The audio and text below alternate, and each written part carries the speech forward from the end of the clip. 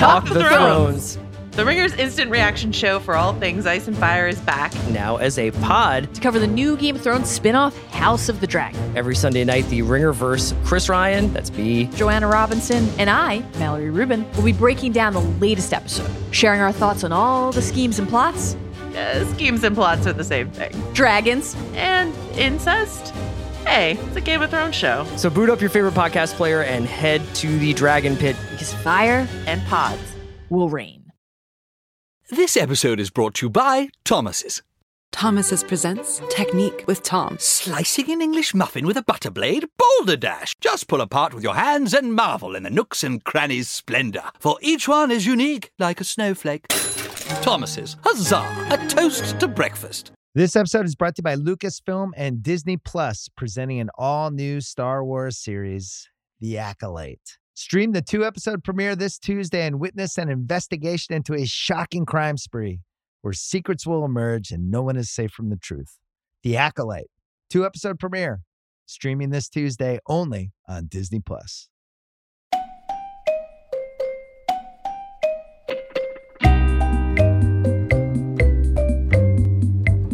Hello, media consumers. Brian Curtis, David Shoemaker, and producer Erica Cervantes here. David, on Thursday, we had the kind of juicy cable news bloodletting that would pique the interest of Brian Stelter. Except it involved Brian Stelter. CNN canceled Stelter's show Reliable Sources, and with that, Stelter left the network he has been at since 2013. Now, for people who haven't followed Stelter's reporting career, he's basically the Adam Schefter and Adrian Wojnarowski of TV scoops. Or, and here's me leading you into our discussion, Stelter was that before assuming a new identity during the Trump era. What's your take on CNN's Helter Stelter? Well, I don't know. I'm interested to have the conversation. I think that probably what stuck out the most to me was that this was not projected as just like a regular fire. I mean, right, there's a new boss in town, right? Mm-hmm. With the Time Warner Discovery merger, I think everybody under the Time Warner umbrella has been living in fear, or at least in somewhat reasonable concern that changes would be coming. I think anybody with a public facing presence has to be concerned when the people that brought you under their employ or kept you under their employ are no longer in charge. I mean, that sort of thing can happen. But this wasn't projected as a simple, like, he's not our kind of guy, or never, we don't, it's time to part our ways. We just have a better idea for the time slot sort of move. It seemed to be received and unrefuted to be a sort of symbolic move, right? Of a sort of new era of CNN, for which Stelter is the sort of figurehead for, the kind of CNN they're moving past, which is sort of bonkers, because you would think that even if you take all of the, and we'll get into the details, of all of the conservative critique of Brian Stelter as fact, which one should not do, but even if you did, like, why? It's a very specific sort of ideology that would paint Stelter as the public enemy number one, or just the symbol of what's wrong with the network, right? I mean, like I said, if you were to say, not my cup of tea, we'd like another media guy, or we don't want just a media critic on like on a daily show, whatever. But it was obviously it was something deeper than that, and it's kind of mind-boggling. CNN, the new CNN, seems to see him as a resistance hero. Right. Or someone who is at least resistance adjacent. Mm-hmm. And it is funny because, as I mentioned, he was like Woj and Schefter, founds his blog when he's in college, TV newser, then he goes to the New York Times, and then he goes to CNN, and he seemed to be exactly the kind of down the middle, just the facts, breaking news reporter type that CNN wanted. Guy who replaced Howard Kurtz on Reliable Sources. Mm-hmm. It was a figure of old CNN. But then what happens, David? Donald Trump gets elected president. And all of a sudden, every Donald Trump political story is also kind of a media story at the same time. Mm-hmm. He's threatening the media. The people at Fox, or a lot of the people at Fox, are instruments of Trump or vice versa. He's tweeting all the time. His Twitter account is a story. Mm-hmm. And there was this choice to be made if you're a Brian Stelter type of reporter, which is, do I try to maintain my aura as down the middle, I'm just calling him as I see him guy? Or do I get my hands a little dirty here? Do I pick a side? And we can talk about what picking a side actually means when you're writing about the media and Trump in a second. But do I pick a side with the risk that I am going to get cast as resistance guy? Mm-hmm. And that hits me kind of hard because I remember when he did that, reading his reliable sources newsletter. And you and I just so happen to be hosting a fairly column as we see a media podcast at the time.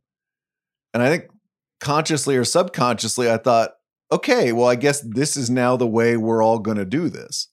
Yeah. And I remember we'd have an episode and you'd ask me like, wait, are we a media podcast or are we a political podcast?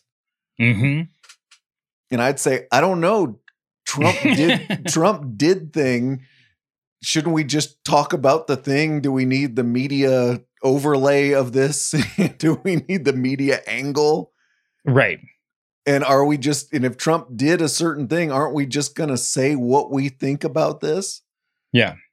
And if you look at the Reddit stuff, there are people that are like, Shoemaker and Curtis, knee-jerk liberals. That's when I pieced out on the press box. Stelter just seems to me like a much, much, much bigger example of that. Only it's not necessarily the audience that went out. It's his own bosses. Yeah. Who decided they didn't like that approach. Yeah. And it'll be interesting to see if we get more details about that sort of new regime, the ideology of the new regime in the coming days and weeks. Although, I don't know, everything that's been leaked or implied so far doesn't give you too much reason for comfort. CNN has always had this sort of rap. The knock on CNN has always been this sort of like both sides to a fault sort of place, right? You think about Jon Stewart going on Crossfire 500 years ago. It's both sides at the expense of truth or honesty or balance. And a lot of news outlets have fallen victim to that, especially in the Trump era, but certainly in the in the Fox News era, I think more broadly. But it seems like that the new CNN is going to be doubling down on that, right? Is going to be finding a new depth of both siderism, and certainly when you have someone like Stelter who's covering the news from a certain angle, which gives him a certain amount of cover, but also, a certain amount of, it's a certain sort of position of morality, I guess, right? It's hey, I'm not picking a side. I'm choosing truth. That becomes an incredibly partisan issue in the modern era, and that's the problem, right? That became, I think, when you talk about him being a resistance fighter, his farewell to to CNN didn't do anything to quash that notion, but it was about truth and lying, right? And not allowing liars to get away with what they're doing. And if that becomes your cause, it certainly could be your entire life's work in this era. And if that's what it is, then there's going to be a bunch of people that have a problem with that, even though it's ridiculous. He said on his farewell, it's not partisan to stand up to demagogues. Mm-hmm. Meaning if somebody's threatening the press, my position is don't do that. Yeah. Does that make me a liberal guy? Mm-hmm. or if my position is, hey, Fox News has this very, very weird relationship with Trump that no news organization has ever had with a sitting president.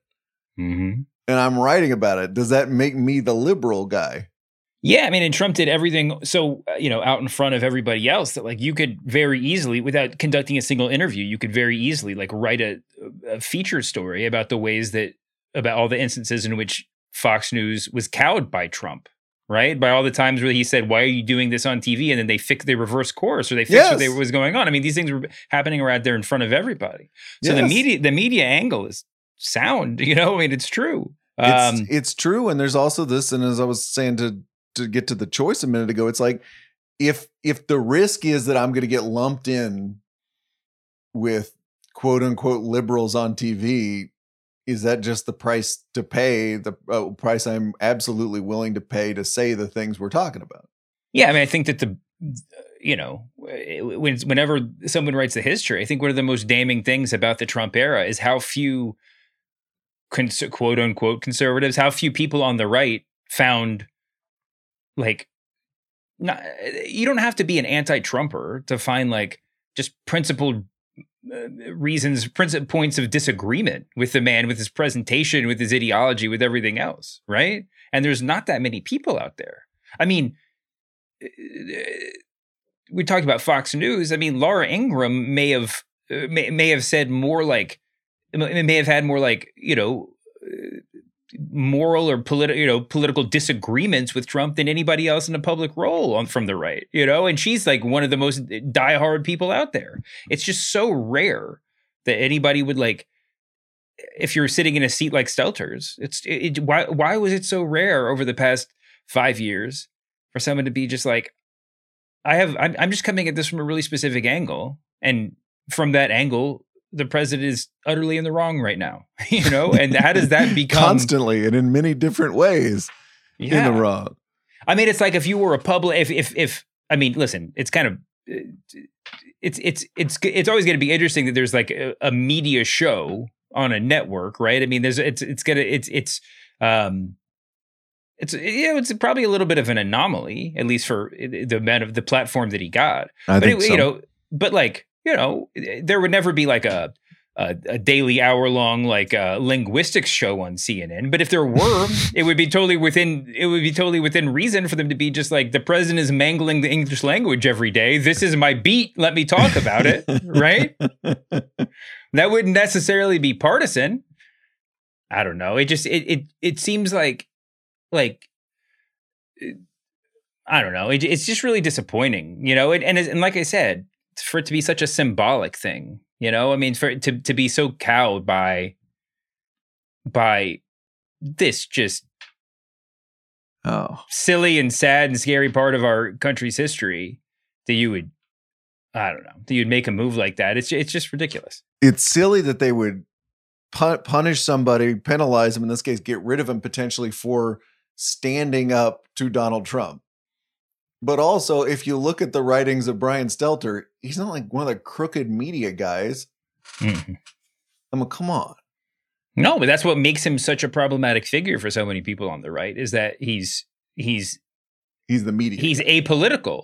I mean, he has the claims of neutrality, which I think are largely justifiable. But that's the sort of referee position is going to make some people just apoplectic, because it's harder to wave off. You talked about the new direction of CNN. Mm-hmm. Ben Mullen in the New York Times quotes John Malone, influential Warner Brothers Discovery shareholder, saying he wants CNN to, quote, evolve back to the kind of journalism that it started with. So this isn't Tucker Carlson, Paul Begala crossfire.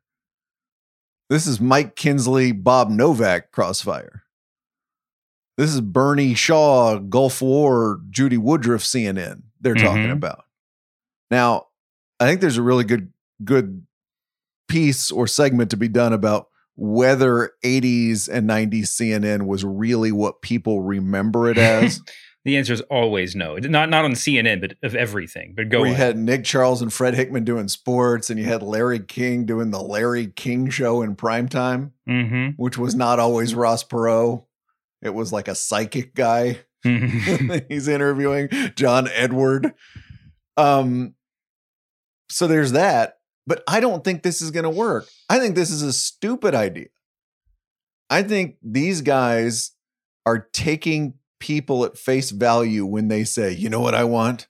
I want BBC style news in America.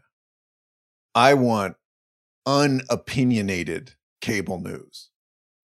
I don't think people want that. I think they might say they want that, but I don't believe they really want that.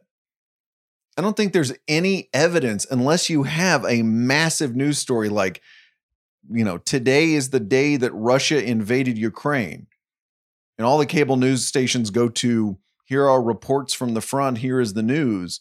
Unless you have situations like that, I don't think on a just Tuesday in August, people want cable news to be like that.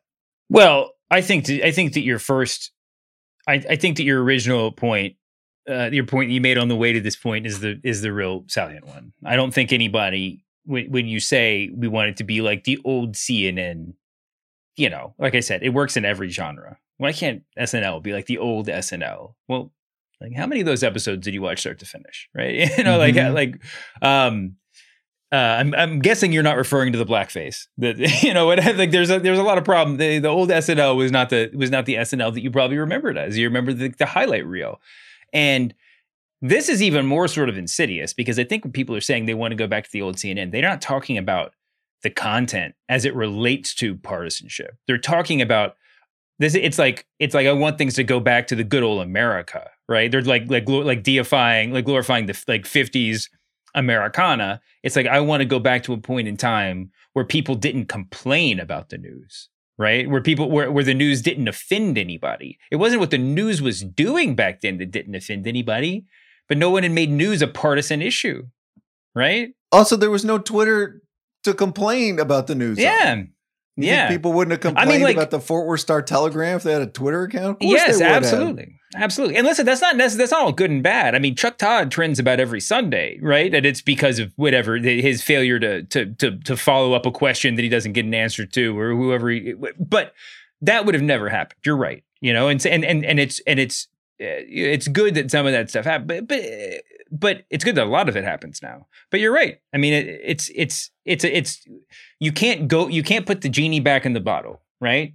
You can't go back in time to an era that you're not even engaging with in a real way because you want to like change the way that people engage with the news. Well, I mean, what are you going to do? Lock everybody inside and take away their phones? Like you're going to a Dave Chappelle concert? Like just watch this and promise not to get mad and try not to get mad. I mean, it'll never be that way again. It has nothing to do with the ideology or lack thereof of the people on TV. It has to do with the way that we engage with television. And that's done. Absolutely. Absolutely right. And think about what we're talking about. CNN of Jake Tapper, John King, Dana Bash, Anderson Cooper. Mm-hmm. This is the CNN that its new overlords are apparently looking at and being like, man, we needed to drum the opinion and partisan nonsense out of this place. Really? That's the takeaway? Mm-hmm. By looking at the cast of reporters and anchors that CNN has? That's your takeaway? I find that, and again, I don't, just from a pure watchability perspective, I don't think there's a market for that. I really don't. It might be a nice world if there was a market for that. Occasionally when I'm driving around, I'm going to turn on my Sirius radio and listen to the BBC World Service so I can get the news from all over the world. I love doing that. I don't do that very much. Yeah. I really don't in this media age. I wish I were a better person and did it. No, more. but what there is I think that the gambit is that what there is a market for is, man, maybe you're right. Maybe there's not a market, but I think the market that they're seeking out are people that are like Fox News viewers who are exhausted by Fox News, right? Isn't that it? Or people who want to feel good about not being so partisan in their viewership habits. And that's not specific to Fox News, right? I think those people just aren't going to watch TV anymore rather than seek out another cable news network, if that person even exists. Right. There's 200 other channels on the dial. They don't need to be finding a different Facebook or whatever they want to do, right? Like, I don't think we're at that point in history anymore. But I think in a very general, I mean, we'll see what happens. Certainly anything could happen. I think it's it's without knowing what the plan is, I think it would be pretty easy, obviously, to just do whatever the hell you wanted to do with your new network, CNN, and just do it under the veil of we're taking it back to the roots. Right? I mean, that's you could turn it into a 24 hours of cartoons about clowns, I mean, but if you're just saying we're taking it back to the roots, then like people, then at least you have the plausible deniability. It's just like, a lot of people say clowns with clown cartoons are their favorite part of the old CNN. I mean, it's so silly. I think 24 hours of clown cartoons was actually USA Network in the 80s. You're getting confused here. You're right. Different acronym, or different three letters. Yeah. Couple other notes before we get out of here. Jeffrey Toobin also left CNN. Did you hear about that one? Yes, I saw that it happened. I didn't read about it, sadly. Always kind of a weird comeback. Like you're out of the New Yorker, but you can come back to CNN. Mm-hmm. He did that semi-comfortably for a number of months now. He is out on CNN. And also, after canceling reliable sources, CNN rebooted its Sunday lineup, which will now include the show with the best title on cable news, David. Who's Talking to Chris Wallace? It's back for CNN Plus. It's back. Oh my gosh. Who's Talking to Chris Wallace? Yeah. Coming soon to a Sunday morning cable channel near you. Do we know yet who's talking to Chris Wallace? We don't. We can guess some of the biggest names in politics, sports, entertainment, and beyond. Wait, was he one of the ones that had a book component? Was there a book club component, or was that just something we talked about someone else at the same time? Jake Tapper had a book club on CNN Plus. All right. It was the wrong unwatched CNN Plus show you're thinking of. But the Jake Tapper book club is not coming back to the weekend line, or not coming to the weekend lineup? I did not see that note. All right. But it might be. Stay tuned. Anything's possible at the new CNN, as long as you don't have an opinion about Donald Trump. Coming up, David, would you pay $8 billion for Big Ten football? And does your streaming service owe it to you to keep certain shows on in perpetuity? But first, let's do the overworked Twitter joke of the week, where we celebrate a gag that was so obvious that all of media Twitter made it at exactly the same time. Send your nominees to @thepressboxpod, where they are always gratefully received. I'm going to need you to cast your eyes on the Google Doc, David, because somebody tweeted this: reconstruction of Greek philosopher Aristotle based on his bust. How would you describe this photo of Aristotle? The receding hairline, kind of thick on the sides, beard, full of face, as they say in the New Yorker profile. It looks kind of like Ben Roethlisberger, to be honest with you. Would you like some of the best jokes about reanimated Aristotle? Yeah, please. Reanimated Aristotle looks like a guy who deletes all his tweets every 3 days. Reanimated Aristotle looks like someone who would call himself a philosopher on Reddit. Aristotle looks like he's about to ask, but did you read the comics? And to your point, Aristotle looks like the guy who threw 27 interceptions for the Chicago Bears in 2009. You like the look of Aristotle less than you did the week before last. Congrats, you made the overworked Twitter joke of the week. This episode is brought to you by 7-Eleven. Cold, slurpy drinks and a hot summer day are a match made in heaven, and your favorite refreshment just got even better. Let's talk about 7-Eleven's $1 small slurpy drink with 7 rewards. It's the classic frozen fizzy treat you can't get anywhere else. I'm a blue raspberry guy. Just know that about me. Know that about me going forward. Anytime there's a drink like this, I'm in on the blue raspberry. If you're feeling thirsty right now, How about going to visit a 7-Eleven valid through 1/7/25? 7-Eleven has the right to end this promotion early, plus tax. Participating U.S. stores. See app for full terms. All rights reserved. This episode is brought to you by Thomas's. Thomas's presents Technique with Tom. Slicing an English muffin with a butter blade? Boulder Dash! Just pull apart with your hands and marvel in the nooks and crannies' splendor. For each one is unique, like a snowflake. Thomas's, huzzah! A toast to breakfast. This episode is brought to you by Cars.com. When you add your car to your garage on Cars.com, you'll unlock access to real-time insights into how much your car is worth. Plus, view its historical and projected value to decide when to sell.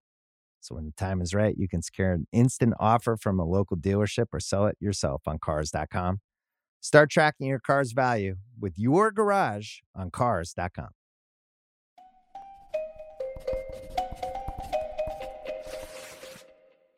All right, in the notebook dump. Big story last week in the world of sports that will affect how I spend my Saturdays, my entire Saturdays in the fall. The media rights to the Big Ten were purchased by Fox, CBS, and NBC. You can throw a little Peacock in there. The price was $8+ billion over 7 years. Starting in a couple of years, there is going to be a whole Saturday's worth of Big Ten football. A game on Fox at noon Eastern, game on CBS at 3:30 Eastern, then an NBC game as a nightcap. Wow. What do we make of the Big Ten's big rights deal? I mean, it's sort of just a distracting amount of money. Right? Yes. Sort of hard to talk about anything else than that. I mean, it makes sense, right? I mean, we're moving towards a 2-conference reality. Yeah. They're probably both going to be making double-digit billions over the lifetime of a deal, and certainly to sign a deal now when we're not in that reality yet, and when future bargaining power is uncertain, it's going to be an astronomical amount of money because you're hedging against them being able to get $20 billion in like 18 months, right? I mean, this stuff could all change overnight in both directions, I guess. But I think that we're on a pretty steady march in one. It'll be interesting, it'll be interesting.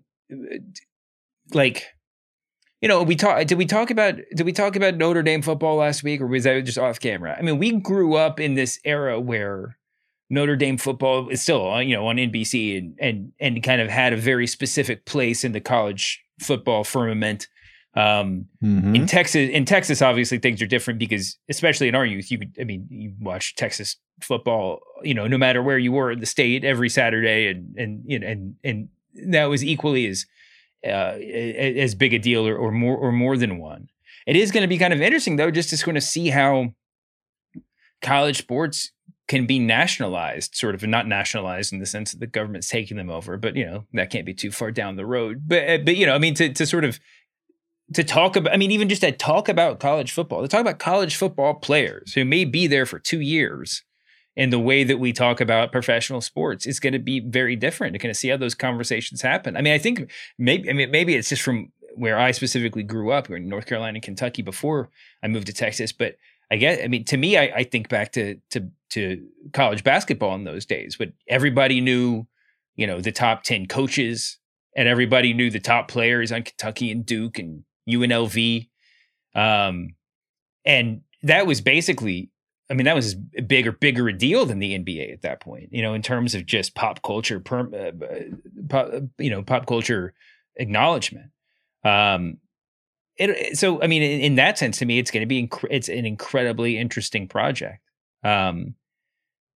And also with all the sort of NIL stuff, I don't even know how it's going to apply, but certainly we're going to end up with some college athletes that are famous on an entirely different level than they would have been without this, and certainly that'll become a big deal. Now, does that mean that there's more potential business opportunities for somebody who's famous on a national level than there would have already been in in Ann Arbor or Austin or wherever else. I mean, maybe not, but I sort of am excited and totally dreading that conversation being the week in, week out part of the way we view football too. I don't know. What do you think? What's your big takeaway? Well, the nationalization thing really, really is interesting because I'm a big college football fan. As you know, I watch a ton of it. But if I'm coming into a game, let's say Alabama versus Auburn, Iron Bowl, I'd love to personally see how many players I can name on both of those teams when the game starts. Mm-hmm. Somebody who doesn't cover this, but watches a lot of it. And I'd love for the people who are not in the SEC footprint, people, as you say, who are coming at this as here is like my national game of the week to watch. Mm-hmm. How many players can you name total from those teams? You know, the coaches, you know, the schools and their reputation, but you're watching it for kind of an interesting reason. Yeah. You're watching it because like Alabama versus Auburn. This is awesome. Mm-hmm. Look at those fans. Look how excited they are. It's funny because our friend Jason Gay texted us this weekend about the NFL preseason games, of how you get the local announcers on every game. You know, I was watching Browns and Eagles yesterday because I'm in the Philly market, and just sort of laughing about how inside a lot of the discussion was, right? I mean, it's still in some level a very superficial level, but it's like superficial to like the local sports radio listener level. You know, I mean, it's you're still talking about fifth stringers on, you know, and referring to them on a first name basis, and just sort of talking about their likelihood of making the team or how they've been looking in practice or whatever else. It'll be interesting to see if we get something closer to that with national college football, or what the dead opposite of that, which is every single broadcast is you introducing these teams to the viewer anew, right? Yes. Which we don't assume that's the way they're going to go. By the way, yeah, I do too. The other interesting component of it, though, is going to be how people are watching or what they're watching for, right? Because the the audience for this is, you know, I mean, there's a college football audience, but just the football audience more broadly. Are they more interested in who's going to win between Alabama and Auburn, or are they going to be interested in seeing what the people that are on the top half of the Ringer's NFL mock draft are doing in the game, right? Are they going to be more interested in whose name do I need to know for my fantasy football team in 3 years? There's certainly part of that. And that's and obviously like who's my favorite team going to draft next year if my team needs a quarterback. Yeah. Am I gonna watch these quarterbacks? There's that kind of stuff. But and there's also go ahead. No, but I think it is up to the announcers when they do these games to explain who these people are. Mm-hmm. If you watch the big ESPN game, Chris Fowler and Kirk Herbstreit on Saturday night, which is usually one of 2 or 3 games of the week with the biggest teams, the most popular players. If you listen to them, it's all storytelling. Yeah. As problematic as that word may be, it's them being like, here's who this person is. Here's where he transferred from. Here is where he is from. Here is his journey as a quarterback. Like they are just boom, boom, boom throughout the entire game while they're calling the action. And it's just like, it's a whole different component than an NFL game where you come in and you're certainly going to explain a lot about the players and here's their new tight end and here's the guy they drafted and stuff. But you're going to assume the audience knows a lot of NFL players from fandom or fantasy or gambling or whatever. Well, yeah, it's just totally different. And I think you're watching it for a different reason. You're watching it for pageantry. You're watching because it seems really cool. You're watching for those shots of the stands because it seems like, wow, this is something that the people watching this are really into. Yeah. It's funny, you know, the point of comparison that I just thought of, and this is not a commentary on Herbstreit or anybody who's engaging in storytelling now. But if you look forward to the sort of national effort, introducing people, an interesting point of comparison is the NFL draft, where remember what we talked about last year, probably the year before, the whole thing is just like 2-minute promo, 2-minute, video packages of the heartache or whatever, like childhood trauma that every player has gone through, and as a way of kind of humanizing them or creating some sort of the emotional connection to them. I mean, that would be an extreme, I guess. But after we've seen the drafts for the past several years. Would that be shocking if they were doing a lot of that stuff? I mean, you're talking about the ABC telecast of the draft, which is all the personal, which is really into the personal stories. But it's going to change the way that we watch college football for sure. And I don't know. I mean, do you think it's going to change the way? You think it's going to end up being a big issue, or it's going to affect the way that the playoffs, the championship is decided? Because certainly, you could certainly imagine a situation in which the Big Ten having such a larger platform, which have just a lot more momentum or support behind certain teams than more deserving teams might. Totally can. I mean, there's this great quote people have been resurfacing lately from LSU Chancellor Michael Martin. This is from 2011. He said, "I think we could ultimately end up with two conferences, one called ESPN and one called Fox." Mm-hmm. Meaning the networks would have such an ownership stake in the conferences that's how we would know them. By the network that is not only showing them, but is pushing them and saying, look how good the football is here. Folks, you got to tune in because you become a booster of the conference.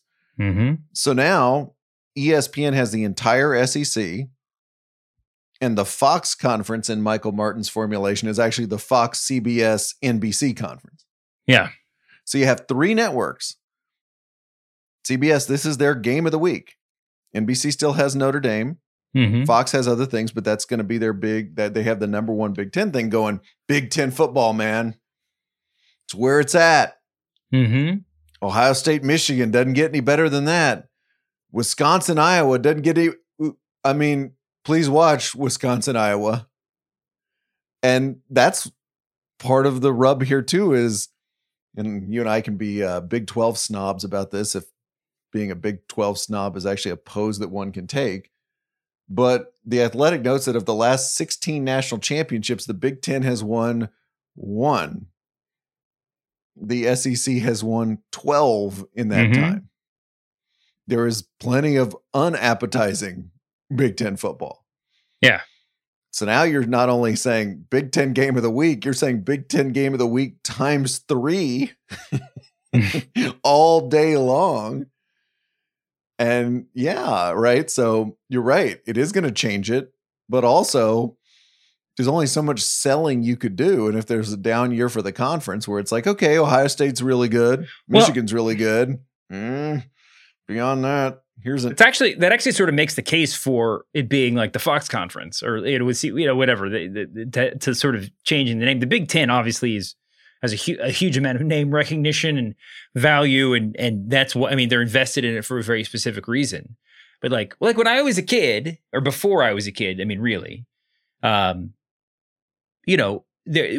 wrestling before the WWE, WWF, pro wrestling was all just these little territories, right? So like the pro wrestling show you'd watch in Florida was different than the one you watch in Memphis, the one you watch in DC or New York, whatever. But they would all there was the NWA, so there was like a national champion. But week to week, you're watching it, they all sort of had to pretend like there was no world outside of where they were, and you believed it, right? You like your local champ was your favorite wrestler. This is the world champion right here. Yes, exactly. And so it sort of makes the case for Fox or whatever, just changing the broadcast to like, this is college football. These are the college football championships, whatever. And just leave it vague enough for the uninformed viewer to be just like, this is the only one that matters. All right. It's just like, it doesn't really matter if, whoever, if Nebraska's getting squashed week after week, but if they can have like what happens next week matters for the end of the season, if an underdog can change the course of the season or whatever, then that becomes all that really matters, right? Ohio State is going to Lincoln. Mm-hmm. They're undefeated.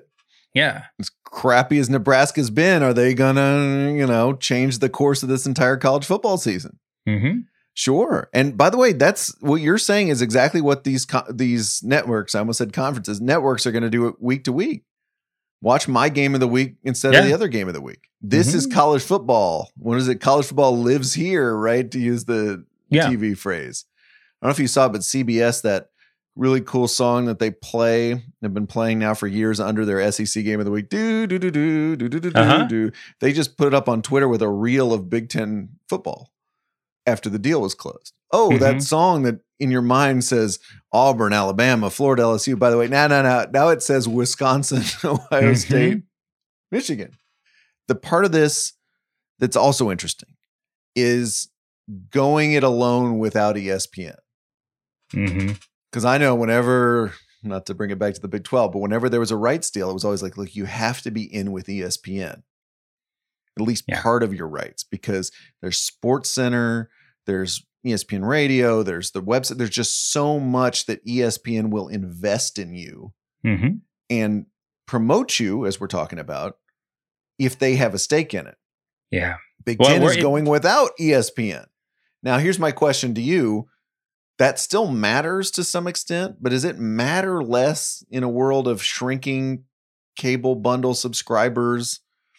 ESPN's place in the media universe still huge, but smaller than it was. So your question is, does it matter less in a world where people are getting their sports news from Twitter GIFs than they are from SportsCenter? Yeah. Yeah, it certainly matters less. It's also going to be interesting to see. I mean, listen, it was a big deal for the UFC when they had their deal, when they signed their deal with ESPN, because suddenly UFC highlights are on SportsCenter every night. Now, it's also a big deal for ESPN Plus. Yeah. Well, yes. No. I'm saying, but from strictly one-sided point of view, I mean, it cuts both ways, right? I mean, when we talk, ESPN pays for Monday Night Football in part because they, get it comes with the highlight rights. They could do whatever they want to with the NFL for all the rest of the games, and that's important because they wouldn't avoid the rest of the NFL games just because they're not on ESPN, right? I mean, even if they lost it, they'd probably still be covering it as best they lost Monday Night Football. They'd still be covering it as best they could. At some point, it becomes an institutional thing where you can't just not cover it. And I think that it's a sort of self-fulfilling prophecy with the Big Ten. This is a multi-billion-dollar rights deal airing across multiple networks. It would be impossible, I think, for them to not cover it, even if it's even so. I mean, that's a separate question than the one you asked. But yeah, does it to go it without ESPN? Does it matter less? Yeah, it matters less.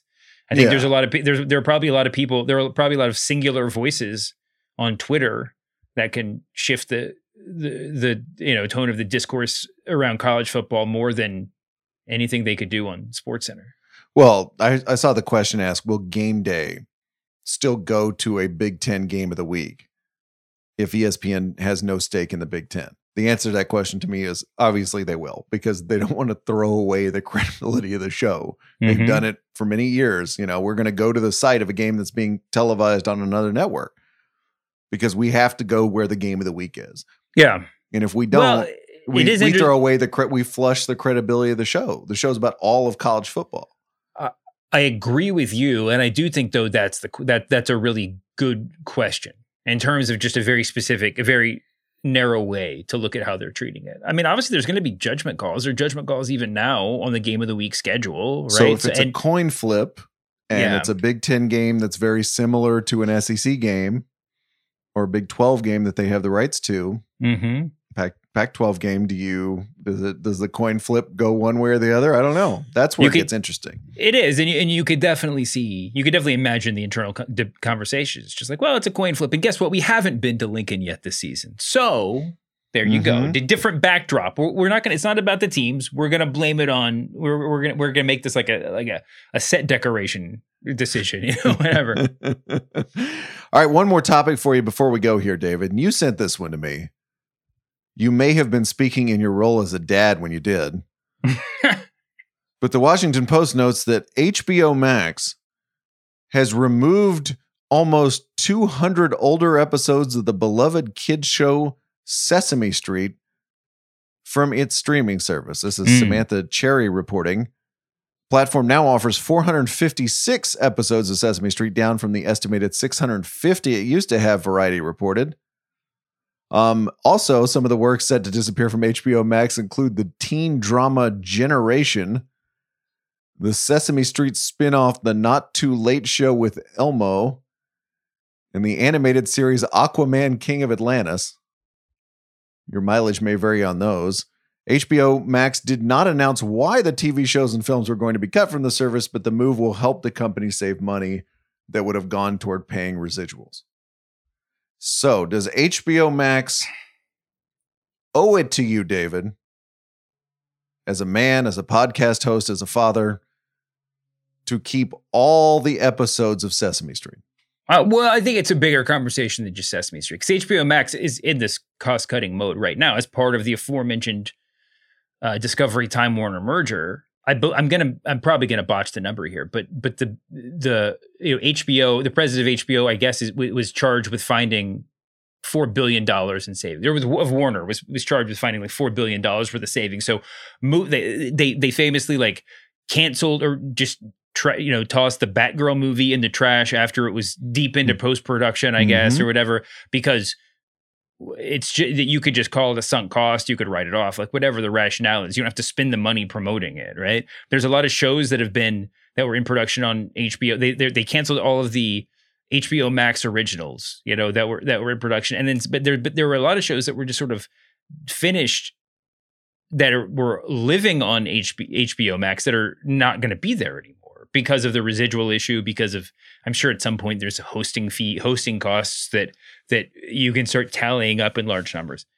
I think the bigger question, is like, what is certainly whatever you signed, when you gave them your $9.99 or whatever, it did not compel them by law to keep this or that, available on the streaming service forever. But it's sort of been the implicit promise of streaming in general, right?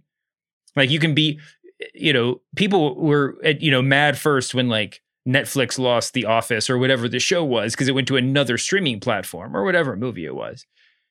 We can now understand that, right? We now can wrap our heads around, well, they only had it for a limited amount of time.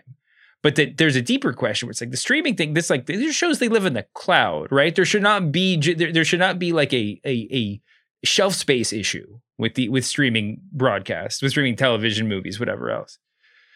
And obviously it's deeper than that, but isn't the sort of implicit promise that you can get whatever you want anytime? And I think the crazier thing about some of these HBO cuts, Time Warner cuts, is that these shows are just going to be disappeared, right? There's shows that exist that will not be available, in a year because maybe you can find them on Apple, on iTunes, TV, whatever, and pay for them. But there's going to be shows that we never see again.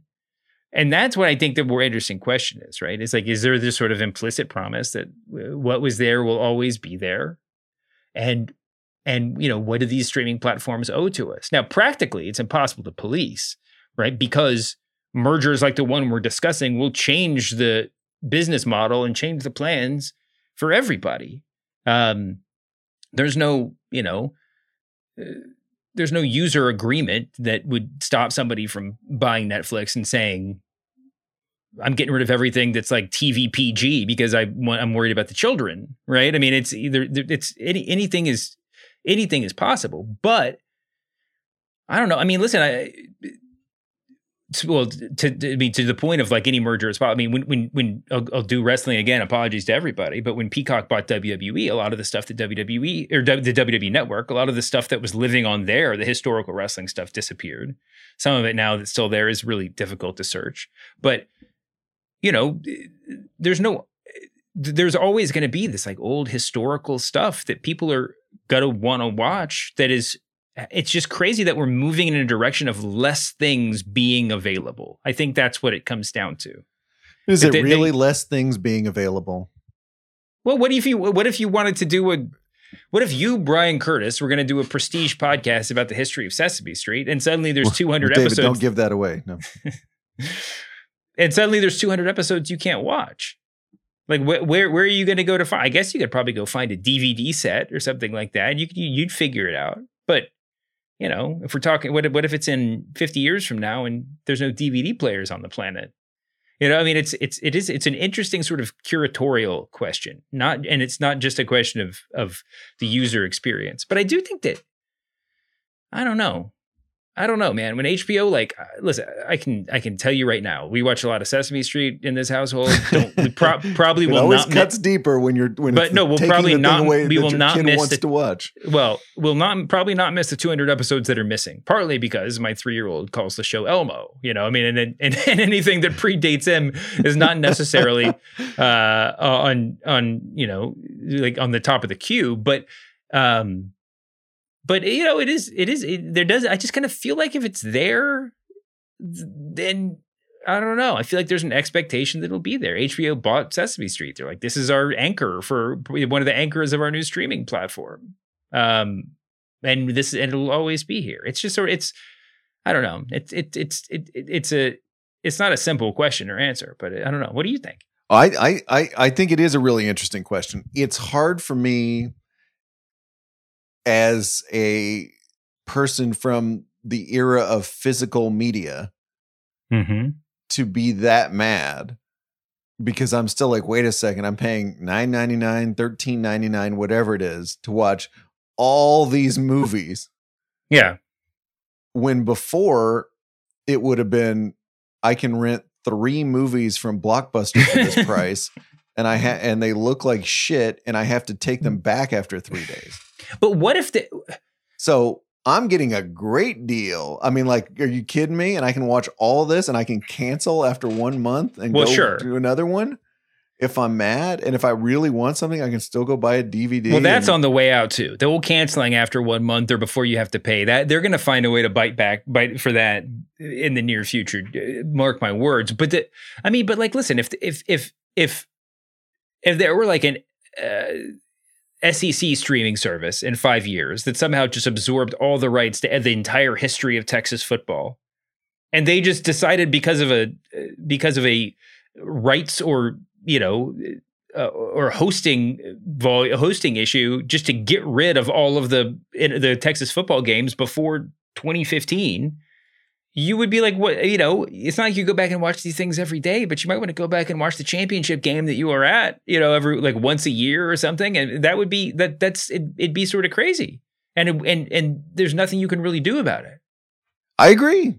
And if it was something like that I think was really personal and hit me, it's not just The Office moving from one streaming service to another streaming service, or The Office, which you can go buy on iTunes or through Amazon or buy Blu-rays of it. If you really like The Office, that's very easily accessible. It's something that would be very hard to get.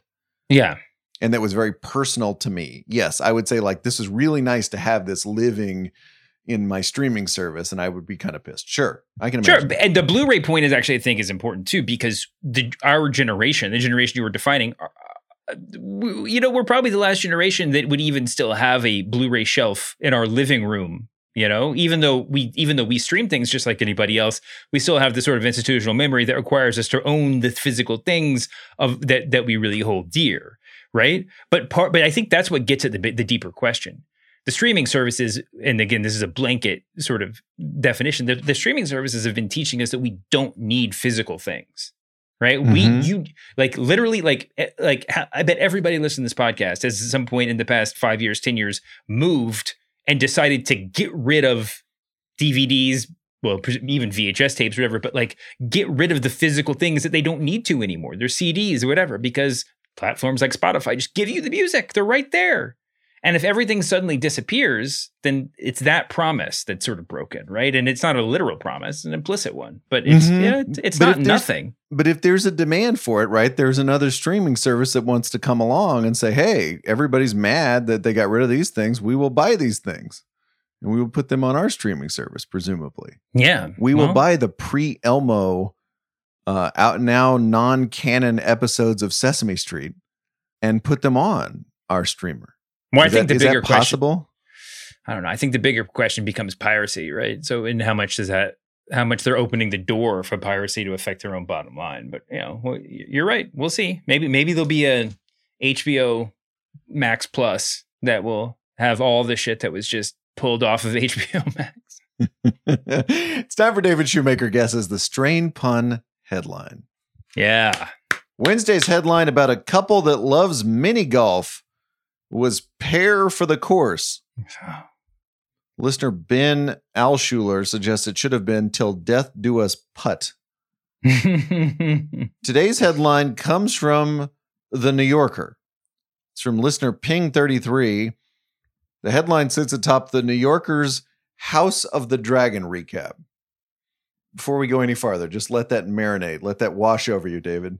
The New Yorker's episode by episode recap of House of the Dragon. Mm-hmm.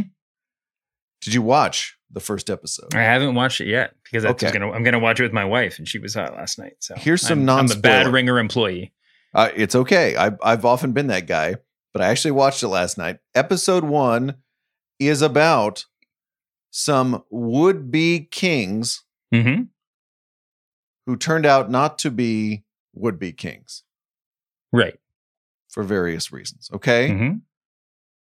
I think I could probably given you enough, and I'll lead you a little bit. What was the New Yorker's strain pun headline? Crown. Is it okay? King, throne, crown, rule, Person who's going to inherit the throne. reign. We call them Heir. Uh-huh. Heir. Mhm. Heir loss. Heir. Oh, yeah. You're Heir. getting there. Oh, really? Heir. Well, Heir. no, these weren't good heirs. They were Oh, bad air day. bad air day. That's good. That's really good. Bad air day. New Yorker's really getting clever with their Game of Thrones recap headlines. He is David Shoemaker. I'm Brian Curtis. Production magic by Erica Cervantes. The pod I did with NBC's Chris Collinsworth is up now. A couple people, David, pointed out this clip to me. I did not hear this or did not catch this in real time. Collinsworth and I were talking about how NFL analysts are graded differently now than they were back in the 90s when he started calling NFL games. See if you hear Chris Collinsworth utter the phrase that pays. I don't think you have to be sort of intentionally aggressive the way that you once did to survive in this business. Analysts are more likely to be graded on how they explain to play, how they predict so. to play, how they explain the scheme. Yeah, I think that's right. And I think that's right. Says Chris Collinsworth, playing the David Shoemaker role. I'll have another interview this week, and then Shoemaker and I are back Monday with more lukewarm takes about the media. See you then, David. See you later, Brian.